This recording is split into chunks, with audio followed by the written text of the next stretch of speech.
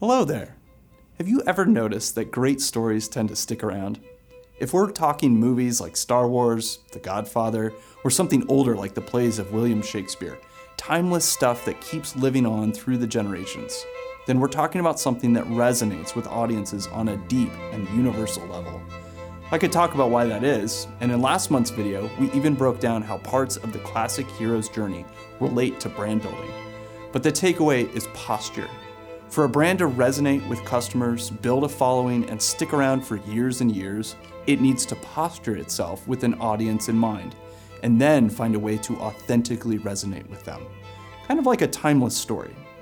One way brands do that is by positioning themselves as the guide in the story, not the hero. I talked about that in detail last month as well, but right now, and to put the final piece of authentic branding on top of the pyramid, we're focusing on understanding your brand's audience, the ones who will be listening to the story of why your company exists, what it offers, and how it wants to make one corner of the world a little better. Knowing your audience starts with paying attention, just like a good author does, or even a stand-up comic telling a crazy story. It doesn't matter if you're a startup, a regional branch of a large company, or a small business scaling your brand, the same rule applies. Good storytellers pay attention. So I'll go ahead and ask, who's your audience? In your brand story, who's the hero that you're helping across the finish line? Most companies have a good idea, and you might be thinking that I'm forgetting one obvious thing. Most companies have more than one audience. Don't worry. I haven't forgotten. In fact, it's probably true that when most companies build a brand, they build it with several different audiences in mind.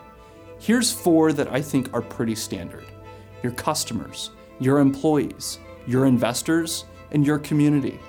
The specifics of each audience might vary depending on what kind of organization you have, but the categories will remain roughly the same.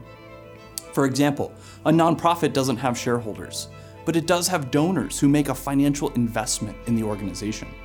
An ethnic grocery chain community may not only be its neighborhood, but also the ethnic community in the city in which it plays a role.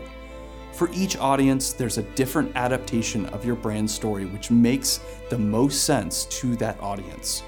The story should stay the same, but the way you tell it will differ. Your employees might need to have a deeper understanding of the story so they can relay it to customers that they interact with. Plus, knowing the larger story helps them to have a sense of their own purpose at work and their own role in the greater vision. A good investor needs to know the context of your story.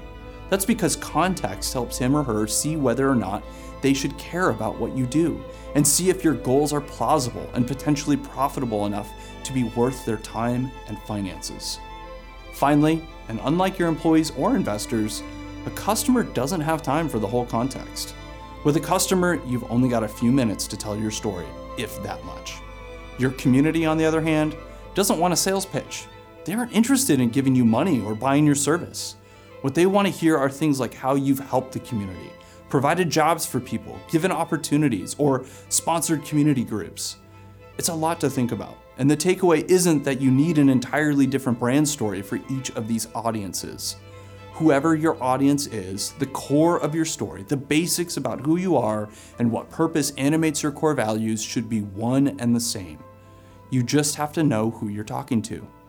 Finally, and this might sound way too obvious, it isn't enough to just have a good story. You have to tell that story. This whole exercise is pointless if your brand story sits on a document filed away on a server somewhere. You have to make these ideas about your brand concrete by turning them into images, colors, content, a brand voice, and ultimately into relationships with your customers. There are different ways to tell your brand story. You can create a video, write a book, or design your collateral with your brand story in mind. You can create an identity through your logo and visuals. But the brand story is the genesis of everything else. All of the other expressions of your brand expand outward from that single point. The process of expressing your brand might be gradual.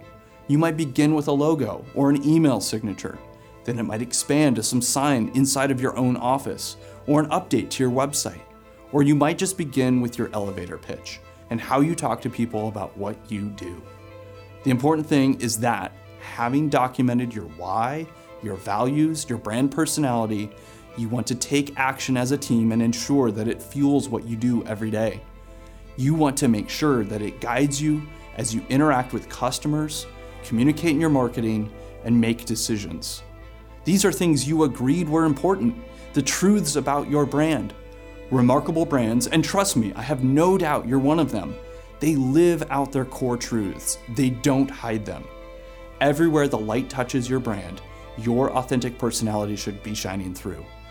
And like a classic story, your audience loves and recognizes your remarkableness. Well, Remarka fans, this was quite the journey. Now that I've come full circle to your brand's audience, I'm excited to tell you that this whole series came from the chapters of our recently released book on branding called You Are Remarkable. It's out now on Amazon, and if you like what you've been reading here, the book will put even more wind in your sails. You can also check out the articles and resources on our website for more tips for your branding journey.